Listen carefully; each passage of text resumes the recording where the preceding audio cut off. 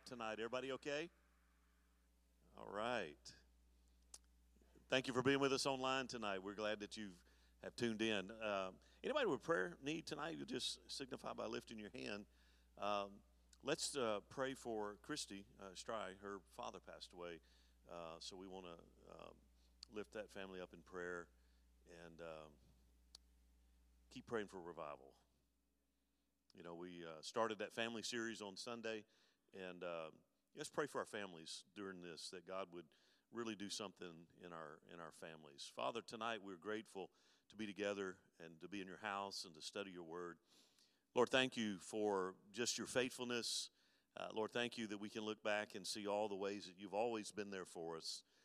And Lord, tonight for the privilege, Lord, that you invite us to come and to approach you for our time of need. And I thank you for that. I thank you that your mercies are new every morning. Your grace is sufficient for all of our need. And I pray for every hand that went up in the building tonight that, Lord, just signifies a need in our life. I pray, Lord, for those that need a healing touch. Lord, I pray that you would grant that. Lord, thank you that, again, that healing is part of who you are. It's part of your covenant, revelation of who you are. And I pray for those that just need that physical touch tonight, those in the hospital. Lord, those that are home tonight not feeling well. Lord, we pray for those that have lost loved ones. We lift up Christy and her family, Lord, as they've lost their loved one. I pray, God, that you would, again, send forth the paraclete, the one called alongside to comfort and to strengthen them. And, Lord, we pray for revival, Lord, in our land. And, again, as we prayed, Lord, let it begin with us, Lord. Just create in us that hunger and that desire to not just to know about you, but to know you. Lord, I pray for all the ministries that are taking place on campus tonight. I pray, Father, that you would be with us in our time of study. Lord, open our hearts and let us hear what the Spirit says to us. We commit this time in service to you now. Thank you for all that you do. We ask it in Jesus' name, and we all said, amen. Amen. God bless you tonight as you're seated. Go ahead and turn to Genesis 1. We're going to go all the way to the beginning. Yeah. And if you don't know where Genesis 1 is, just flip the cover, and there you are. In way of announcements, just a couple things. I do want to, I didn't announce this Sunday, and I apologize. It may not address many here tonight. But anyway, we are having our newcomers lunch. If somebody is new into our BT family, hasn't attended one of our newcomer lunches, we're going to do that on April the 30th following the morning service, the 1045 service. There is a sign-up sheet, Devin, at the hub. Okay, so there is a sign-up sheet at the hub, but we'll try to push this. We have quite a few new families in Bethel, and we want to give them the opportunity to just visit with us, hear who we are, and go from there. Also, next Thursday is our next food distribution. Remember, we added a second one, so now on the second and fourth Thursday of the month, we'll be distributing food. The second Thursday is at the Yellow Jacket Stadium. The fourth Thursday is right out here in the church parking lot. So we have that going on. And again, there are other things. The ladies, don't forget, next Friday and Saturday is the women's conference with Sheila Ruffin. You don't want to miss that. I know it'll be a wonderful time, and God will certainly bless for that. Let's go ahead and tonight I'm going to begin a new series, Got Questions. And I did one of these years ago, some years ago, where I actually took questions from the body, and we tried to answer some of those questions. And I'm just going to, I mean, you're welcome to submit questions if you want to, but I have several questions that are typically asked, and so I want to kind of address those. And tonight, very first one, and this, some of these are going to be really involved, and I'll do my best to just really dig those things out. But tonight we're going to be talking about, is Genesis reliable? Is Genesis reliable? And you'll understand the title as we get into it. So let's read Genesis 1. Let's read verses 1 and 2. Again, most of us could quote it. But in the beginning, God did what? He created the heavens and the earth.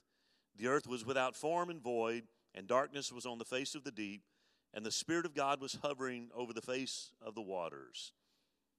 May the Lord add his blessing to his word tonight. So again, we're just going to jump in, and some of these, again, I think that we ought to be knowledgeable of Scripture. One of the things that we started, one of the purposes that our Wednesday night format has been like this from day one. Day one, we have always had a Bible study. We have studied books of the Bible. We have studied topics, and the whole idea behind it is really, again, the command to make disciples and to really dig deep. And so, for the next few weeks, we're going to look at some of the common questions regarding our faith, and they'll cover a wide variety of topics so that maybe we can hit something that might be of interest to you. But I want to start with this statement here, because if you've been here really any length of time, you've heard me say this, and I've said it many times, that Christianity will stand up to honest scrutiny. It's one of those things that we have to understand, that Christianity will stand up to honest inquiry. You think about the Case for Faith with Lee Strobel, who, as an atheist, a journalist, set out to disprove Christianity. And the more he studied and researched, the more convinced he was that Christianity is accurate in the doctrine in which we believe. And so, again, it will stand up to honest scrutiny. And again, I think sometimes we as Christians, we fear questions. But I want you to understand, God is not intimidated by questions. He's not intimidated by questions. In fact, truth is never threatened by honest questions. Now, much of what we have today is not honest questions, but rather an attempt to prove one's biases. But again, if a person who truly wants to seek the truth, Jesus said, you will know the truth. Truth is not hidden. It is a revelation. That's why I say whenever we have an unsaved person in our family or a loved one or a friend, that we have to pray the prayer, God, open the eyes of their understanding that they might see your truth and believe. Because it is a divine thing. It is a revelation or illumination of the Holy Spirit. It's a spiritual thing. And so we have to pray for an enlightenment. But again, truth is never afraid of questions. And yet today we have people that are throwing things out, not in honest inquiry, but more of a way to prove or try to substantiate their biases. Now, as we jump into this series, one thing I want you to remember is that there are some questions for which we have no answers. Amen? There are some questions for which we have no answers. And I would always say, be careful of someone who speaks to something that is not revealed in Scripture. Be careful that somebody speaks when the Scriptures are silent, because that's a very dangerous thing. So again, we have to understand there are some questions that we will not have answers to, because again, we're finite beings with limited knowledge in a world that's created by an infinite God without limitations. In fact, Isaiah 55, 8 and 9, you know it well, says, for my thoughts are not your thoughts, nor are your ways my ways, says the Lord. For as the heavens are higher than the earth, so are my ways higher than yours, and my thoughts higher than your thoughts. So in other words, God's in a whole different league when it comes to knowledge and understanding. He's omniscient, and we're not. Now, another thing I've always said is that the Bible is not an exhaustive concordance of everything that God has done. I don't read the Bible as a list of do's and don'ts. That's not how you read the Bible. It's not an exhaustive concordance of everything that God has done. It is a revelation of God. That's what the Bible is. It's a revelation of God. When we read it, we learn who God is. We learn of God. We learn enough to know God, to know what He's like, and to build a relationship with Him. So again, this means that there will be questions that we will live with, that we have to defer to the character of God and see Him as He's revealed in Scripture. In other words, there are some things that we are faced in life that just because we know God, we know what the answer is. Right? When you know God, it's like if you've been married a long time, you pretty much know how your husband or your wife is going to respond. You already know, because you know that person. You know they don't like anchovies on their pizza. I don't know anybody does. I'm just using that for an example. But you know that, So that's really the idea behind the Bible, is that we read the Scriptures and we get a revelation of God, we know his character, we know his nature, so that when we are faced with a situation that the Bible may not speak specifically to, we know his character and we already know what to do. So now with that said, there are truths that we can know, okay?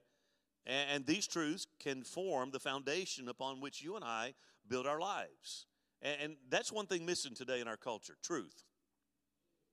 Right? Truth is missing in our world. In fact, in the past 20 years or so, there has been a great disconnect. It's probably longer than that, but at least in the last 20 years or so, there's been a great disconnect from the Bible, and the consequences are society today is in a free fall. I mean, it's just absolutely astounding to me how fast we have gone from one, I thought you couldn't get any lower than that, to where we are today. It's astounding to me. The only anchor for times like these is God's word, because his word is eternal. Remember, Jesus said in Matthew 25, heaven and earth will pass away, but my word will never pass away. So with all the changes in our culture, with all of the shifting sands of what's popular and in vogue today and all of these things, it's wonderful to know that we have a faith that is from everlasting to everlasting, because it's built on the eternal words of God that do not change. There's no variableness, no shadow of turning with him. And again, heaven and earth will pass away, but he said, my words will not. So let's kick off tonight by answering this question. Is Genesis reliable? Because I really think it's an important start. I think if we want to finish well, we have to start well. And I think a foundation is important. So as we kick this off, is Genesis reliable? My answer is simple: absolutely. I firmly believe what Paul said to Timothy in 2 Timothy 3, when he said, all Scripture is given by the inspiration of God and is profitable for doctrine, for reproof, for correction, for instruction in righteousness. Why? So that the man of God may be complete, thoroughly equipped for every good work. So I believe that God has given us the Word. It is divinely inspired. It is unlike any other book that has ever been written. Again, we could talk about the specifics of how the Bible was written over 1,500 years and in several different countries, different cultures, and yet the Bible has an amazing continuity to it and a unity of Scripture. It's an amazing thing. As we start out with Genesis, one thing to know about, or many things to know, but Genesis was written by Moses, okay? So Moses wrote Genesis under the inspiration of the Holy Spirit. In fact, Moses wrote the first 5 books of the Bible, which are known as the Pentateuch or the Torah. So here's some facts about Genesis that kind of lay a good foundation from which we can start. Because again, if the foundation is not done right, how many? When I was an inspector in Irving back years ago, there was an area. In fact, there's still an area, but one of the areas that North Irving off of Beltline Road, they have a real bad problem with soil shifting the ground, and so there were townhomes that listed on the tax roll back then. That would have been in the mid-'90s. These townhomes would have been $180,000 in the mid-'90s. So, but they were worthless because they were not livable, because the ground had shifted under these buildings, and there were cracks, and doors wouldn't shut, and windows wouldn't shut, and again, you look. There's ways you can build in soil that's like that, but you've got to spend a lot of money and a lot of time shoring up the foundation. What I'm saying, if we're going to build a successful Christian life, we have to make sure the foundation is built properly. Invest in it. Don't let builders cut corners with the foundation. Okay? So we're going to start there. Right off the bat, one of the things I want you to notice about Genesis is that the Bible doesn't start out like a fairy tale, right? No, you don't see it say, once upon a time in a land far, far away. That's not what it says. In fact, the Bible, the actual statement is, in the beginning, God. Another thing about Genesis I think we ought to know is that the genealogies in Genesis, again, all the way through chapter 50, whatever it is, they name names of actual people. So if people want to come up and they want to question the Bible, they want to question Genesis, again, particularly with the creationism that we'll talk about, Genesis records genealogies that actually name people who lived in very specific times in history. These things are known fact. In fact, the entire framework of Genesis is built around genealogies. Number 3, Jesus himself. When you read in the Gospels, Jesus confirmed that Moses was the author in John 5. He said, "For if you believe Moses, you would believe me, for he wrote of me. But if you do not believe his writings, how will you believe my words?" Again, Jesus validates Moses writing the first 5 books of the Bible. Number 4, the scribes and the Pharisees referred to Moses, again, themselves as the author of the first 5 books. Matthew 22:24, they said, "Teacher, Moses said." Moses said. Again, validating Moses. Jesus quoted in Matthew 19, verses 4 and 5, he quoted Genesis 2:23 and 24 when he was referring to the marriage covenant. Talking about the marriage covenant. "For this cause shall a man leave his father and mother and cleave unto his wife, and the two shall be one." Jesus quoted that. Again, validating Genesis. Number 6, Jesus also validates or acknowledges Noah and the flood. Matthew 24:37, Jesus said, "For as were the days of Noah, so will be the coming of the Son of Man." Again, what is he doing? He's validating the Scriptures. The Apostle Paul himself gets involved. He affirms Adam and Eve as real people. 1 Timothy 2:13, "For Adam was formed first, then Eve." So he acknowledges they are real people. You know, a lot of people want to say they're myths. You know, they're metaphorical people. No, they were real people. And Paul acknowledges that in the New Testament. Paul also in Galatians chapter 4 holds up Abraham and Sarah as models of faith in his letter, again in that letter to the Galatians. Here's what he said. He said, "For it is written that Abraham had 2 sons, one by a slave woman and one by a free woman." Again, all of these things are evidence. Apostle Paul himself gets into it when he starts validating or confirming a worldwide flood. 2 Peter 3:6. "The world that then existed was deluged with water and perished." Again, another verification. Last one. I mean, we could be here a long time because, again, there are a lot of evidences or proof that the Bible, again, is accurate, it's true. You can build your life on it. You can build your faith on it. You can have confidence that when you read, you're reading the Word of God. Number 10, one commentator, this was a kind of interesting trivia, found that 165 passages in Genesis are either directly quoted or clearly referred to in the New Testament. 165. That's pretty substantial in my book. You know, when you talk about building reliability, you have to look at the evidence. And there's a tremendous amount of data that validates Genesis and that Moses was the author of Genesis. And so here's the thing. If that's true, then it is also true that we must accept what it teaches, regardless of what society, sociologists, or secular scientists might say, right?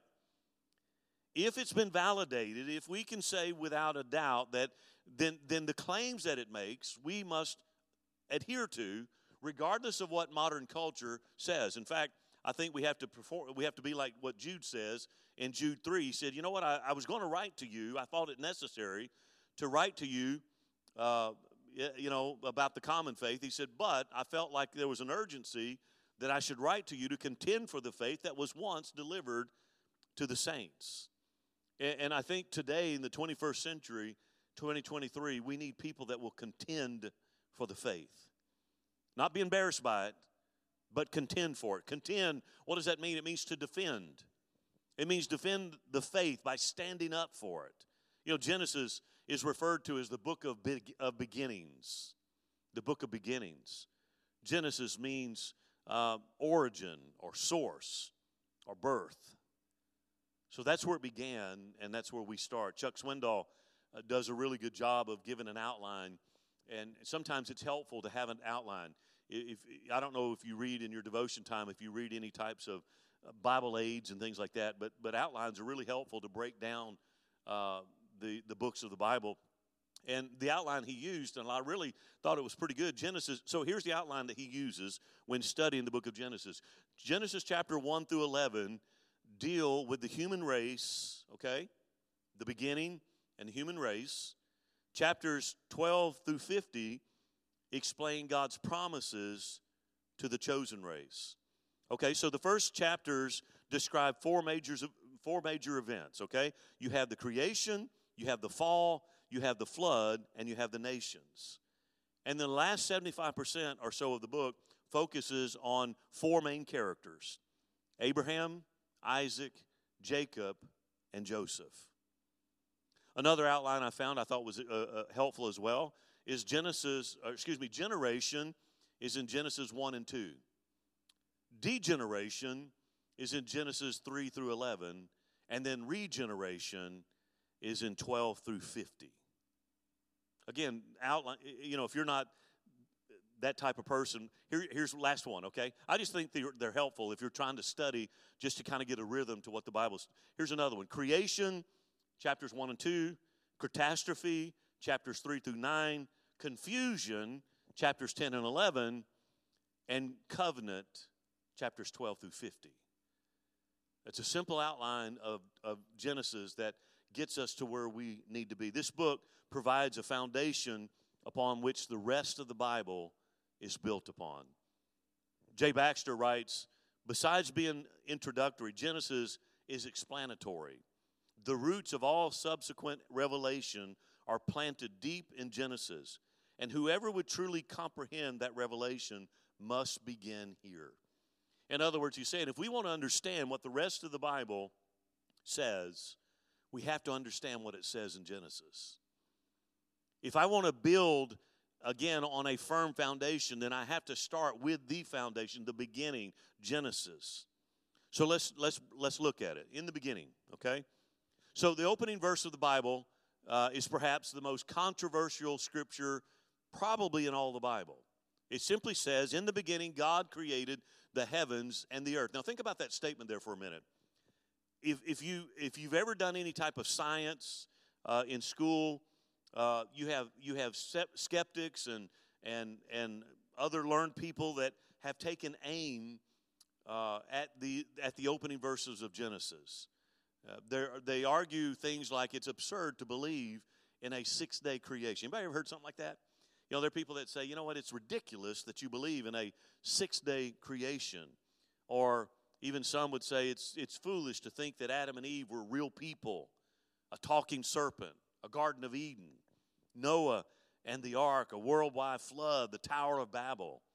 I mean, there are a lot of things. I mean, you can get into Genesis chapter 6 and start talking about the Nephilim. And again, there's a lot of things that, in fact, I've taught Genesis 1 through 11. It's been many years ago.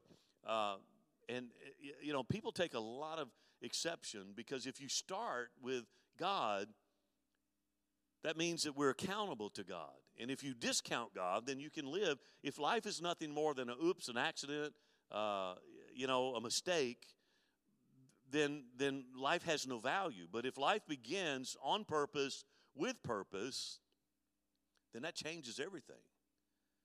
The sad reality is that there are many believers today because we have constantly been berated because we believe in creation. We believe that in the beginning God created the heavens and the earth. We believe in a literal place called the Garden of Eden. We believe in Adam and Eve. We believe the serpent was crafty and deceived her, and she deceived him, and Adam ate, or she ate and gave it to Adam.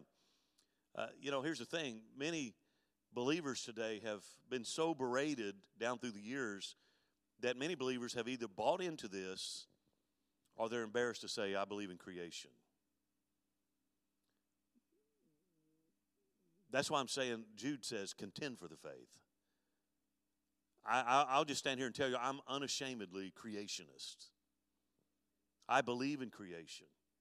You've heard me say this before in college. I was in a geology class. I had geology. I love geology. I think geology is a wonderful science. But they teach evolution.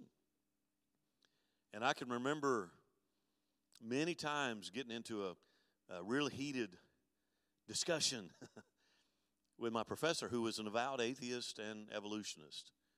And finally, we got to the point where he just looked at me and he said, look, I don't care what you believe, but in my class, if you're going to pass the grade, you got to answer it the way I want you to. I'm like, okay, whatever, but it's stupid. I always got to have that rebel in me. But again, I'm unashamedly creationist. I see no disconnect between the biblical account and modern science. None whatsoever. I do see a problem when Christians attempt to squeeze biblical revelation into man's science. I do see a problem with that. It's kind of funny because now things are being verified that were in Scripture. I mean, you talk about tribes of people that people said never existed, and yet archaeology and discoveries that have been as recent as, we've got new discoveries even in the 21st century. New discoveries, new revelations of things that prove the Scriptures. Again, but we have a lot of people today, a lot of Christians that are ashamed to stand up and articulate their faith, that they're creationists. Since Genesis 1:1 is true, and I love what this pastor said. Here's what he said. He said, because Genesis 1:1 is true, in the beginning God created the heavens and the earth. Because it is true, naturalistic evolution as a worldview is diametrically opposed to biblical faith. It is pagan at its root and evil in its fruit. I like that. We call it, today you have a bunch of Christians that are trying to marry up biblical revelation with scientific research. They call that theistic evolution, which means that the method in which God used to create this world was through the evolutionary model. Baloney. I believe that God spoke just like he said, and he formed and he created all that there is. I think another way of looking at it, when you start talking about Genesis, if Genesis is not true, then the whole Bible is suspect. If Genesis is not true, the whole Bible is suspect. If we can't trust what is written in Genesis, then how can we trust the rest of the Bible? A.W. Pink says that Genesis, he actually calls it the seed plot of the Bible. The seed plot of the Bible. He said, if we were to discount Adam and Eve, how can we be sure that Christ is real? If we discount Adam and Eve, how can we be sure that Jesus Christ was real? Genesis either explains it all or it doesn't explain it at all. It either explains it all or it doesn't explain it at all. We either believe or we don't. And if we don't, then we can't believe anything else the Bible says. If we believe it, then we can believe everything else the Bible says. It starts there. So let's look at some truths about Genesis. Again, I told you some of this will be heavy. I started out with a really good one. Here, number one. Let's look at 6 truths from Genesis. Number one, God is eternal. God is eternal. I want you to notice right off the bat, there is no argument for the existence of God. The writer of Genesis, Moses, does not set out to try and prove that God exists. In fact, he makes this again, he's under the inspiration of the Holy Spirit. It is logical. The Bible says that all the evidence is around us. Remember, isn't that what the Bible said? That's what Paul said in Romans. He talks about the earth moaning for the day of redemption. David said, the heavens declare the glory of God, and the firmament showeth his handiwork. So when he begins, he doesn't set out to try and give you a logical explanation of where God came from. He just simply says, in the beginning, God. The assumption is that anybody with a thinking brain can look around and understand there's God. The name for God here is Elohim, and it's in the plural, meaning that there is one God made of a plurality of people. We call it the Trinity. He is referred to by name 35 times in the first 34 verses. God's not a small part of the beginning. He is the beginning. God had no beginning. He has no ending. In fact, Psalm 90 verse 2 says, before the mountains were brought forth, or ever you had formed the earth and the world, from everlasting to everlasting, what? You are God. Again, right off the bat, one of the truths of Genesis is that God is eternal. Where did God come from? Well, it's not a question we can answer. He's always been, and he always will be. Today, that's not good enough for people. They want to find loopholes, but at some point, Hebrews, what did Hebrews say? By faith, we believe. Number 2, the second thing we need to know about Genesis, not only is God eternal, but God created everything. God created everything. The second part of verse 1 is, again, a very profound and yet very simple that anybody can understand it. Again, if you've got a brain, you look at it, God created the heavens and the earth. That's it. Plain and simple. Now, it's interesting because the word created, as it's used throughout the Bible, only refers to when God is the subject. God created. Elohim brings design out of disorder when he created the cosmos out of chaos. He's the one that created or birthed beauty out of barrenness. He continues to do the same thing today. Verse 7, and God made the expanse. Verse 16, and God made the two great lights. Verse 21, so God created the great sea creatures. Verse 25, God made the beasts of the earth. Verse 31, and God saw everything that he had made.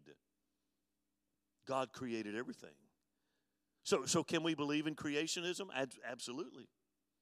If we believe the Bible, we have to believe that God created the world because it states that he did.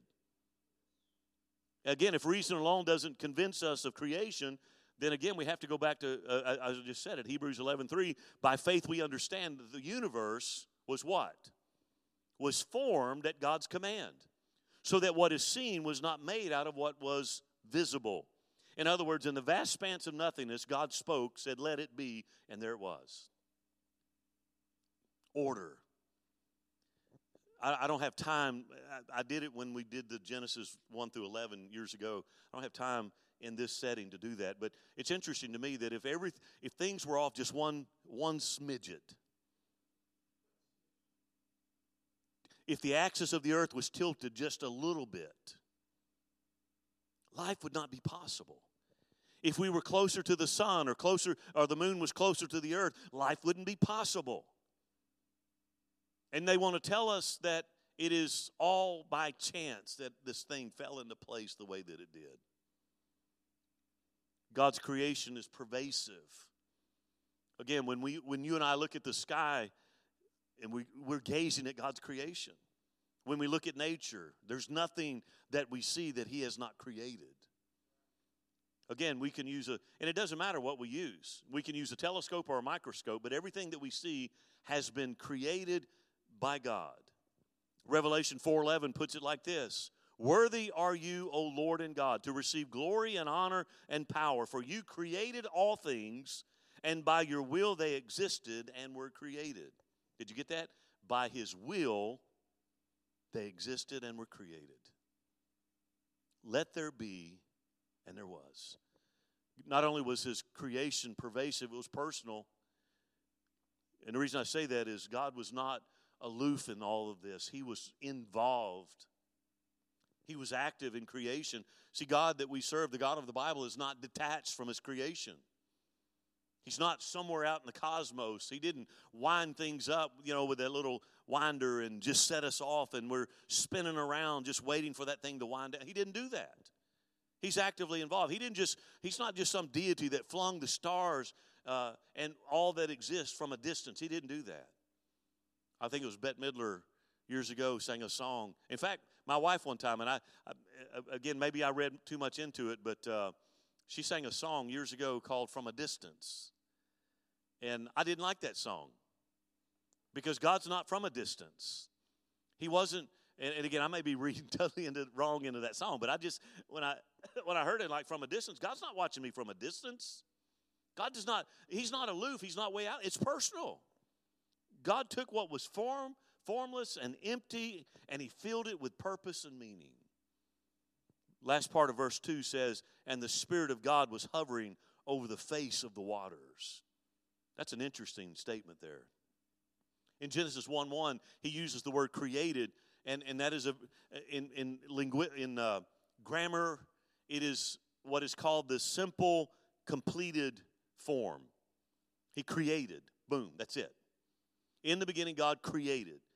But then you get to verse 2, this last part there, the word hovering, is in the intensive form, meaning that the Spirit was moving continually. It's kind of like what Paul meant when he said in Ephesians 5:18, be not drunk with wine, where is an excess, but be filled with the Spirit. Is a continuing. The Spirit of God didn't just hover, he was hovering. He was hovering. Beautiful Hebrew word, beautiful word. In fact, you find it again in Deuteronomy 32:11. It's used to describe how a mother eagle cares for her little eaglets as she hovers over them, providing care and protection. That's the idea that Moses picks up when God's Spirit hovered over the vast emptiness. God is personally present as he hovers over this unformed, lifeless material, and then he births it into being. He spoke, and there it came. Again, another part of this creation, it was personal, but it was proclaimed. 9 times in the first chapter we read, and God said. How did God do this? He said it. See, the problem is a lot of people have questions that, again, they don't want to accept the answer. How did God create everything? He spoke it. And God said. That's all the Bible says. And again, at some point, we've got to, I either believe it or I don't. And God said. And then it's followed by, and it was so. You want to know how God created the heavens and the earth? He spoke it, and it happened. And God said, and so it was. He spoke, and the stars filled the sky. He spoke, and the birds began to fly. He spoke, and the fish swam in the oceans. It was so. This is called, I always pronounce it wrong, ex nihilo, creation ex nihilo, which means creation out of nothing. Everything that is made was made by him, for him. Without him, there's nothing made that is made. Listen, all God had to do was speak the word. All he had to do was say the word. Psalm 33:6 and 9 says, by the word of the Lord the heavens were made, and the earth, by the word of the Lord the heavens were made, and by the breath of his mouth all their host. For he spoke, and it came to be. I think we got a pretty good start. Again, another thing about creation, it was very precise. Nothing about creation is haphazard. You know, I always made a joke back years ago when I talked about Genesis in quite a bit, is when God created everything, notice the order in which he created. So take like on day 2, you know, he says, okay, well, today's schedule, I'm going to create the birds. Now, I'm not going to create the air for the birds to fly in until Friday. I know they need air to fly, but that's coming later. You know, so birds, I'm going to create you, put you in the tree, but don't you try flying, because the laws of aerodynamics won't work. You're going to flop down on the ground and not go anywhere. Same thing with the fish. He didn't create the fish and then later on create the water. I know it's that's the way my brain works. He didn't create the fish and then 3 days later make the water and say, okay, now fish, I'm making you today. You're going to just have to flop around on land for a while until I get the water made. No, everything that God created was in order. He created the air before he created the bird. He created the water before he created the fish. It was precise. Everything was in order as God needed it to be. Everything is organized and orderly. I once was teaching a high school Sunday school class, and we were one of their questions was about creation. And I said, you know what modern man today wants us to believe, and I pointed to a watch I had, and I said, what they want you to believe is that if I were to take this watch down to every single component, every spring, every wheel, every gear, if I were to strip it down and put it in a jar, I said, how long do I have to shake that before it becomes a functioning watch? And they laughed about it, and they said it would never happen. And I said, but that's what they want you to believe as to how we came about. You know, when you look at creation, there's not a sign of disorder. There's a sign of order. When God created, when God spoke, everything was precise, just like he wanted it to be. The complexity of nature. And again, we could get into just how the blood works and you know, the mitochondria of the cells, how all of that stuff works. You know, I used to joke about, you know, how many of you before you sat down and ate prayed for your liver to work? I mean, your liver's got to work, right? If your liver don't work, you can't live, I mean, without artificial help. I don't pray about my liver. Who made it work? God did. He created precisely the way it needed to be. It functions according to his order. Again, just the slightest variation, life would not be possible. God's creation, again, not only was it precise, it was perfect. I love this because at the end of every day of creation, remember what he said? And God saw that it was good. 6 times God said it was good. On the 6th day, when he contemplated what he had created, when he watched the wonder that sprang into being by his word, verse 31 says, and God saw everything that he had made, and behold, it was very good. Human beings, number 3, are the climax of creation. Again, as you read through the first chapter of Genesis, it becomes clear that God created a fully functioning world for men to enjoy, for us. They're at least, so what is it about human beings? So when you start looking at the creation, there's a couple things. Number 1, we come from dust. How did God create us? I didn't spring out of primordial soup in some cosmic past, eons ago. Genesis 2:7, then God formed the man of dust from the ground and breathed into his nostrils the breath of life, and man became a living creature. We were created from dust, and Genesis 3:19 says what? And to dust you shall return. That ought to keep everybody humble, right?